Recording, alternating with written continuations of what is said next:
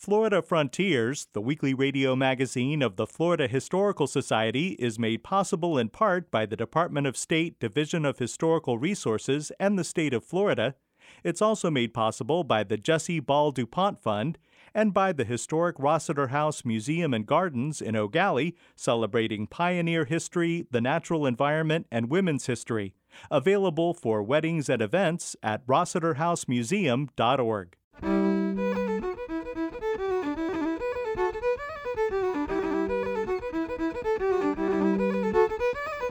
This is Florida Frontiers, the weekly radio magazine of the Florida Historical Society, on the web at myfloridahistory.org.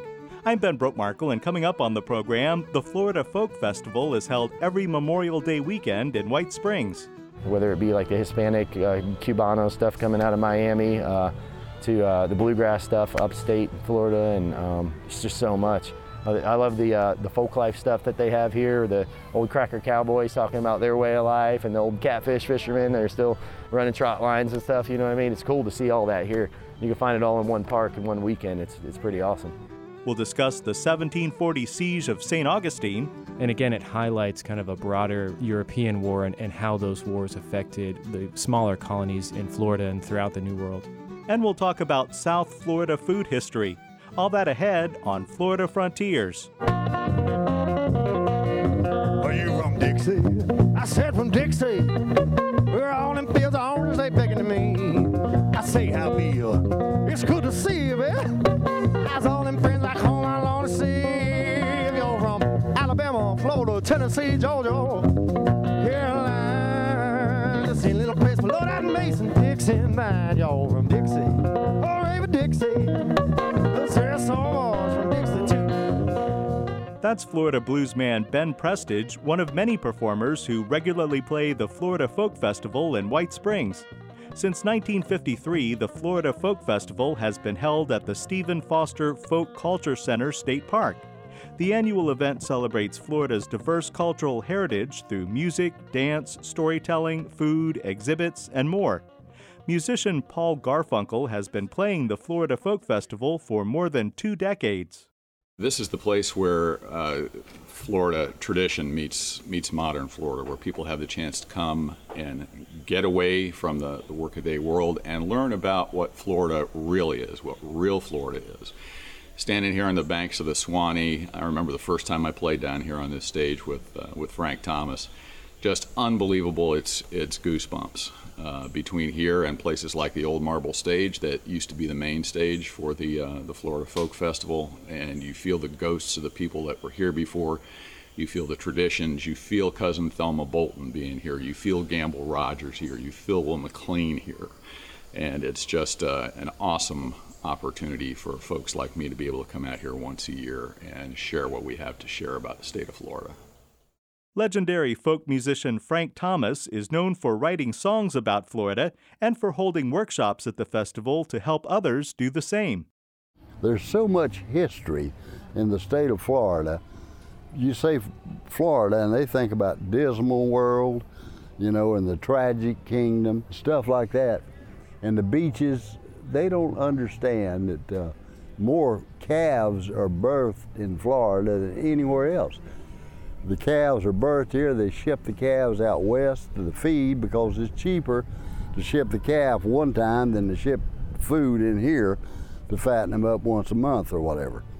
So it's just it's fascinating stuff, you know. And this area where we're at right now up here in North Florida, this was a big tobacco growing country. Cotton was big up here. And I guess, you know, back before the war, they had plantations up here. Probably had slaves working on the plantations and things. So Florida, it's just fascinating to me, the history of it. All the way back through the Spanish and the British, and then the crackers came in, and here we are today. Pedro Zepeda does educational outreach for the Atatiki Seminole Museum. He's displayed his Seminole wood carving at the Florida Folk Festival. You know, I feel it's important to maintain our traditions because, you know, I'm making things. They're not just objects. Those objects are carrying the knowledge and skills of, you know, all of my ancestors. So there's a lot of things associated with it. So it's not just making a spoon. There's a lot more to it. There's getting all these different traditional knowledges that are associated with these objects, and sometimes things have just what you call traditional protocol as well. We have different rules and etiquette that go along with just about everything in Seminole culture, and so creating objects is not an exception to that. Minorcan cast net maker Michael Lucina is passing down his unique skill to apprentices. Lucina has displayed his nets in the Folklife area at the Florida Folk Festival. Well, I picked it up watching my father and my brothers, especially my father. I would sit and watch him making nets because it was the same thing. I can tell you what, I ate a lot of fish and grits growing up, I can tell you. But it was a fun time to learn to do this, and then I just hope to pass it on. Mary Allgaier is a dancer with the Hot Pepper Steppers. To me, there's so many different styles of dancing and music, and this is what spoke to me when I came here 30 years ago. And I think there's something here that speaks to everybody because we're all from, some other place when we go back. And I think there's something that touches everybody, and it's just really nice to share that. Every time we come, somebody else gets excited and starts dancing, so that's pretty special. Jeffrey Forbes is a leader of the Sweetwater Shape Note Singers. I think what's important about keeping the tradition of sacred harp alive is that, the music's just beautiful. It is a tool by which people can learn to sing. That's what it was always intended to be. It also allows people to express themselves. Shape note singing is sung full out, in full voice. There's no dynamics other than full-on singing. So for a lot of people, it lets them express themselves fully without any constraints in singing. Historically, I think it's important to keep this alive because it lets people, especially Southerners, be Southerners in their own right. And so you'll see people acting perfectly naturally. For more than 30 years, Haitian storyteller and cook Liliane Louise has been sharing her culture at the Florida Folk Festival. The people were so resentful for Haitian boat people, although I didn't come by boat, but all Haitians are supposed to be boat people for them. And then they gave me a hard time, but I kept my job and I stayed 20 years until I retired. I took an early retirement just to do my stories, just to go to school, libraries, festival, all over the world to tell my stories. So that makes me happy to have been able to keep the culture. Dr. Peggy Balger is the recipient of the 2019 Legends and Legacies Lifetime Achievement Award. Balger started the Folklife area at the Florida Folk Festival in the 1970s and has had an influence on the event ever since. Well, the Florida Folk Festival is very interesting because it's been going since 1953. So it's the longest running state folk festival in the country. And it's gone through many iterations over the years, as you can imagine. But it now is a combination of many things. To some people, it's like a family reunion because they've been coming for generations, really. Some people, the family's been coming since the 1950s, and now the third generation of children are growing up, beginning to play music and loving all kinds of folk music. To those of us who are folklorists, we have different stages where we try to showcase the traditional culture of Florida that people wouldn't know. So each year there's a theme or there's a occupation or an ethnic group that's featured in the Folklife area, and people get to know more in depth. So one year it would be the Minorcans of St. Augustine, or one year it might be, people who are involved with the surfing industry of Florida. It just depends. And most people don't think of that as being folklore, but it is. And so it's a gathering in a very rural part of the state. So the whole, all the little communities right there in Hamilton County and Suwannee County and near Lake City, they actually benefit from, all of these folks coming there once a year for this weekend celebration. The Suwannee River passes through Stephen Foster Folk Culture Center State Park in White Springs. Old trees add to the beautiful natural setting. Every Memorial Day weekend, thousands of people converge at the park to experience a wide variety of Florida folk music, traditional dancing passed down from generation to generation, storytelling from different cultural groups, and food including barbecue, collard greens, cornbread, shrimp gumbo, homemade ice cream, and other festival food. As Peggy Balzer explains, the Florida Folk Festival emerged out of a national movement to celebrate our cultural heritage. The Florida Folk Festival was an outgrowth of the National Folk Festival. Back in 1934, a woman named Sarah Gertrude Knott was hired by the WPA. It was a WPA-inspired project. Sarah was good friends with the Roosevelts. She wanted to put on a spectacle, a huge festival that would celebrate the diversity of people in the United States. And this is the first time that anything like this had ever been done. There had been festivals that would be ethnically based or maybe community based, but there was nothing on the scale of a national festival to bring together all the different groups and everybody celebrate everybody else's culture. And so she went to the first festival, National Folk Festival, was in St. Louis, Missouri. And it included things that we think of now today as being part of every folk festival. It included African American gospel singers and blues singers. It included Native American dancers. It included East Indian dance. It included bluegrass. It included old-time music, what we call old-time music. Back then, I think they called it hillbilly music. But this was a part of, it was during the Great Depression. It was when people really needed to, I think, get a boost to really understand how wonderful the country was. Even though money was tight and people were struggling, there was still something to celebrate. And culture was it. In 1952, the Florida Federation of Music Clubs decided that Florida needed its own folk festival. Thelma A. Bolton, also known as Cousin Thelma, was a primary organizer of the event from the beginning.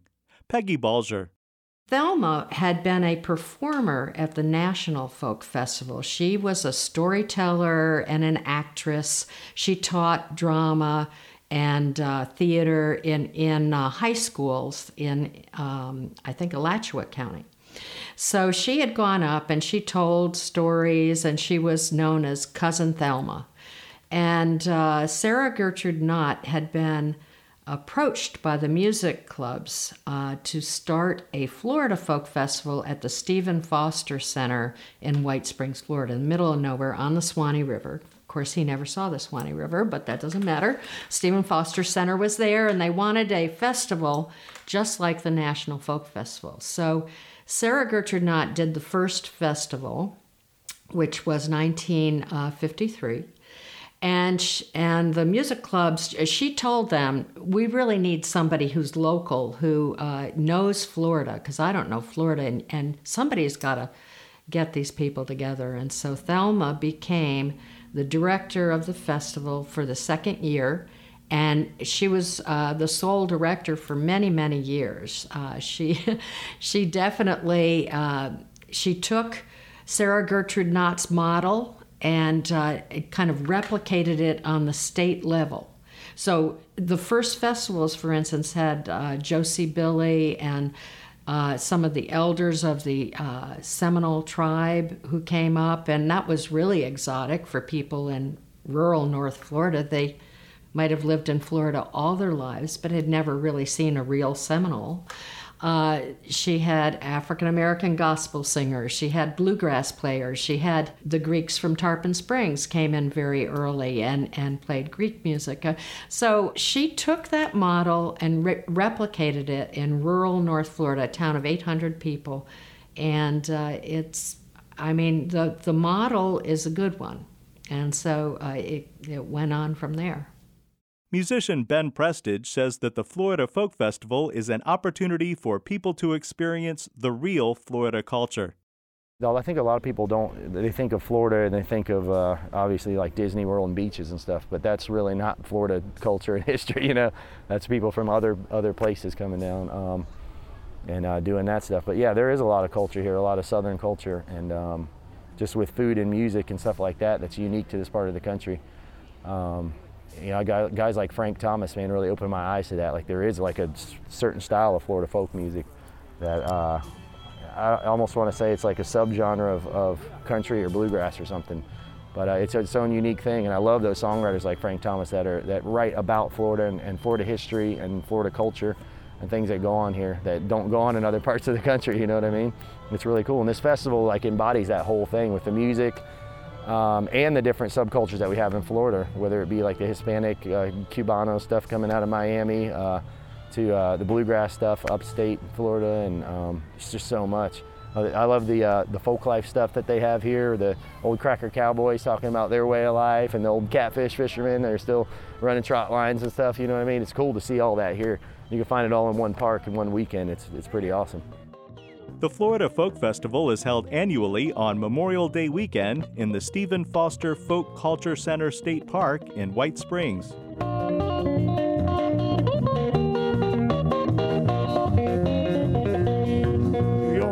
Mississippi, Alabama, West Virginia, Florida, Tennessee, Carolina. See a little place, Lord, I Mason, Dixie, y'all from Dixie, forever Dixie. Cause there's so much Dixie.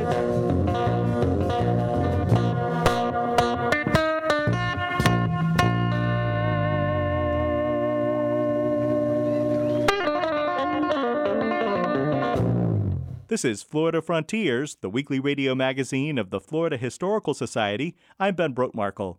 Visit us on the web at myfloridahistory.org to listen to archived editions of this program, watch our television series, Florida Frontiers, subscribe to our journal, the Florida Historical Quarterly, and much more.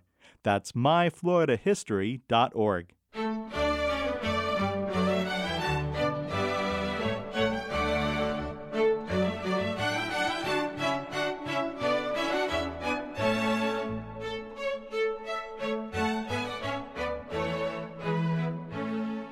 Joining us now is Ben DiBiase, Director of Educational Resources for the Florida Historical Society and archivist at the Library of Florida History in Cocoa.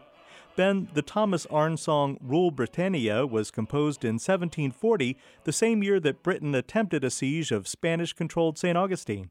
Yeah, that's right, Ben. Florida was controlled by the Spanish from 1565 up through the 18th century, but that didn't mean that there weren't attacks, at least on its sovereignty, including the French and the English and several other privateers and others who were trying to take control of the Florida colonies.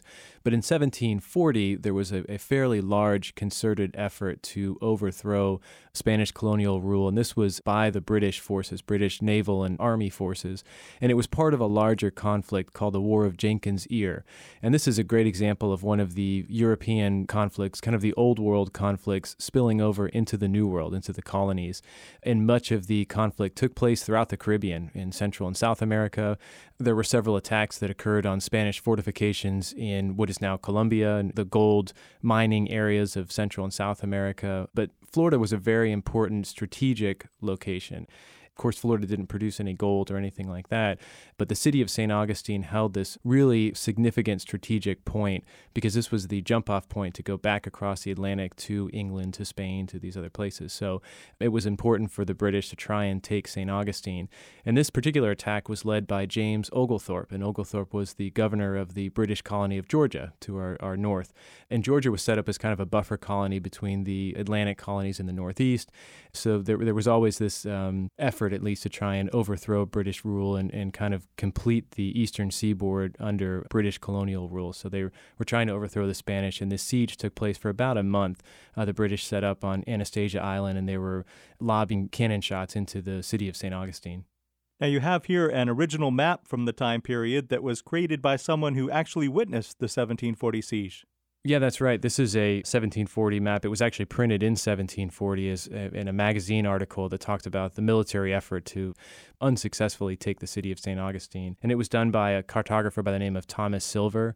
And Silver was on board the ship Hector, the HMS Hector, which we can actually see pictured here in his map. And this is a wonderful map. It's one of the most popular early colonial maps of St. Augustine because it's incredibly detailed. It's a bird's eye view map. That means it kind of gives us an angled view, sort of what a bird would see, an angled view from the ocean looking west over Anastasia Island and the British encampments towards the Castillo de San Marcos, which had only been completed about 50 years prior to this time period, and the city of St. Augustine. You can see the Catholic Cathedral, you can see all the buildings in the town along the waterfront, some Spanish ships, and these little dotted lines that are showing the arch of the cannon shells that are traveling from Anastasia Island over the Matanzas River into the town. And as I said, the siege took place for about a month from June into July of 1740. And the British actually set up a blockade, and that's what this map is meant to represent. This is the naval strategy, at least, to blockade the port so that supplies could not get into the city. Therefore, the Spanish would have to give up because they couldn't breach the Castillo. The fort really was a very well-made stone fortification, so they couldn't take it by land, even though the British had taken a lot of the surrounding forts, including Fort Mose, which was up to the north. They had to blockade and kind of starve out the town as much as possible because they were slightly outnumbered. But unfortunately, the blockade didn't work. The Spanish were able to get supplies from other colonies in Cuba, and they were able to hold out long enough that Oglethorpe just had to give up. They were running low on supplies, and they ended up leaving. And actually, the Spanish took Fort Mose shortly after during this overland expedition, and they surprised the British forces there. So this map is really a wonderful snapshot of the conflict. And again, it highlights kind of a broader European war and how those wars affected the smaller colonies in Florida and throughout the New World. Maps of Florida have certainly evolved over the centuries, but many of the elements of St. Augustine found in early maps have really remained the same. Yeah, that's right. St. Augustine and Pensacola are really the only cities in Florida that represent this old world colonial aesthetic, if you will. A lot of the buildings, including, most notably the Castillo de San Marcos, is obviously still there. You can travel and walk in the footsteps of the Spanish soldiers who were garrisoned there in 1740, watching these cannon shots come over the Matanzas River. And the map making is so accurate. I mean, it even includes these bathymetric soundings, it tells you how deep the sandbar was and where the traps were for ships, to get in and out of the harbor there, which was notoriously difficult, throughout even the 19th and 20th centuries. So, yeah, map making of St. Augustine is very different because, this was really the only stronghold with St. Augustine and Pensacola. So there were a lot of people here over the course of generations. So they spent a lot of time trying to get this right. And it is fairly accurate. And again, you can see the little town in the background, and downtown St. Augustine is in the exact same spot. So it's been there for many, many centuries, which is why we call today one of the oldest continuously occupied settlements in all of North America. It's a fascinating map. Thanks, Ben. Sure, thank you. Ben DiBiase is Director of Educational Resources for the Florida Historical Society and archivist at the Library of Florida History in Cocoa. If you'd like to see the map we've been discussing, check out our web extras at myfloridahistory.org. Rule Britannia, Britannia, rule the waves. Britons never, never, never shall be slaves. Rule Britannia, Britannia, rule the waves. Britons never, never, never shall be slaves. This is Florida Frontiers. Some of the most uniquely Florida food comes out of Miami. Holly Baker is Public History Coordinator for the Florida Historical Society and manager of the Brevard Museum of History and Natural Science. She has this look at South Florida food history. The culinary history of South Florida has always been a reflection of its diverse culture. While Florida is geographically very southern, Florida's food culture is different from other southern states. Throughout history, South Florida has experienced different immigration patterns. In the 1800s, Bahamians immigrated to South Florida, followed by Cuban, Haitian, and Jewish communities. Each group that arrived contributed to the vibrant food culture of South Florida. Dr. Kimberly Voss is a food historian and associate professor at the University of Central Florida. I specialize in South Florida. You see such a mix of different foods from the various people that settled there. And of course, the fact that Florida went through several flags before it actually was granted statehood. So you see this really fascinating mix: Jewish communities, Hispanic communities, Spanish influences, and of course, the bounty of what we once had here. There's a saying that in Biscayne Bay, you could put a hook out without anything on it and catch a fish that were so plentiful at the time. And if you didn't like the fish you caught, you just tossed it back because you knew you could get another one. And so those kinds of things allowed South Florida to exist in a time when often the only way you could get to South Florida was by boat. And so it has a very interesting history, both from the people who settled here, but also its natural resources. There's a theory that Miami was kind of settled because there were still orange groves during the Great Freeze. And so all those things kind of create something that you see foods in history here that happened before other parts. You know, we were eating avocados and making guacamole well before other places.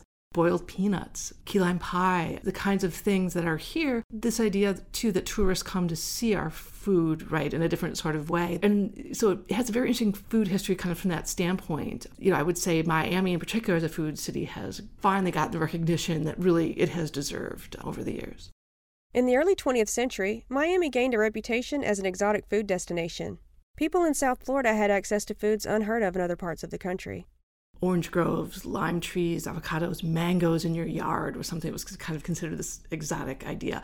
And Florida was good about marketing that too. Avocado ice cream, for example, was a big thing that was sold to food editors in the 1960s as something that you should do. So it was kind of the difference, you know, that was kind of exciting. And, you know, there was a point in time when people got oranges at Christmas as kids. Things that we take for granted as Floridians was something that was very exotic to the rest of the country in that way. You had a pretty big influence with people coming from Chicago and New York to winter in Miami, in South Florida. And so you had kind of the mixture of some of those cultures in many ways, too. And that's what I think is so interesting about Florida, particularly South Florida, is the mix of so many different folks, whether it was Hispanic culture coming from Cuba or simply they were Midwesterners that relocated and brought with them. I mean, there was a point in time when some of the best Jewish delis in the country were in South Florida. There were also a few restaurants that made their mark on South Florida's food history. One establishment, called Joe's Stone Crab, was established in 1913 by Hungarian-born Joe Weiss, who moved to Miami from New York to alleviate his chronic asthma. Joe's Crabs, of course, is a great story. They were really the first ones to make stone crabs. Stone crabs are not something that people tended to eat very much, particularly when you had so much other seafood that was available. But he figured out the way to prepare it and serve it, and the mustard sauce and the things that kind of made it appealing. And they were the ones that kind of established who was important and who wasn't important in South Florida. Al Capone, for example, would come and eat there under a different name. And he had made friends with Joe's wife to the point that she said that she would kind of protect him if the authorities were looking for him. And in response, he sent her flowers every Mother's Day for the rest of her life. The diverse food culture of South Florida tells the story of immigration. The culinary influence of immigrants from around the world can still be found in home kitchens and in restaurants and delis throughout South Florida today. Dr. Kimberly Voss.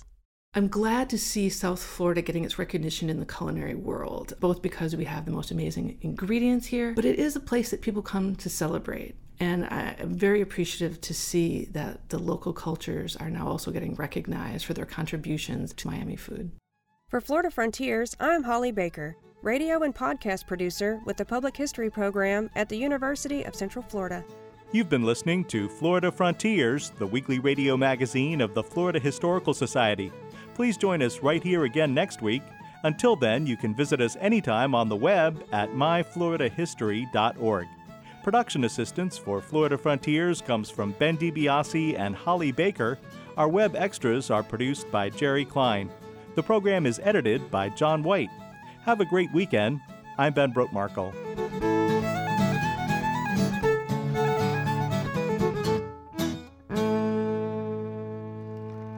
Florida Frontiers, the weekly radio magazine of the Florida Historical Society, is made possible in part by the Department of State Division of Historical Resources and the state of Florida. It's also made possible by the Jesse Ball DuPont Fund and by the historic Rossiter House Museum and Gardens in Eau Gallie, celebrating pioneer history, the natural environment, and women's history. Available for weddings and events at rossiterhousemuseum.org.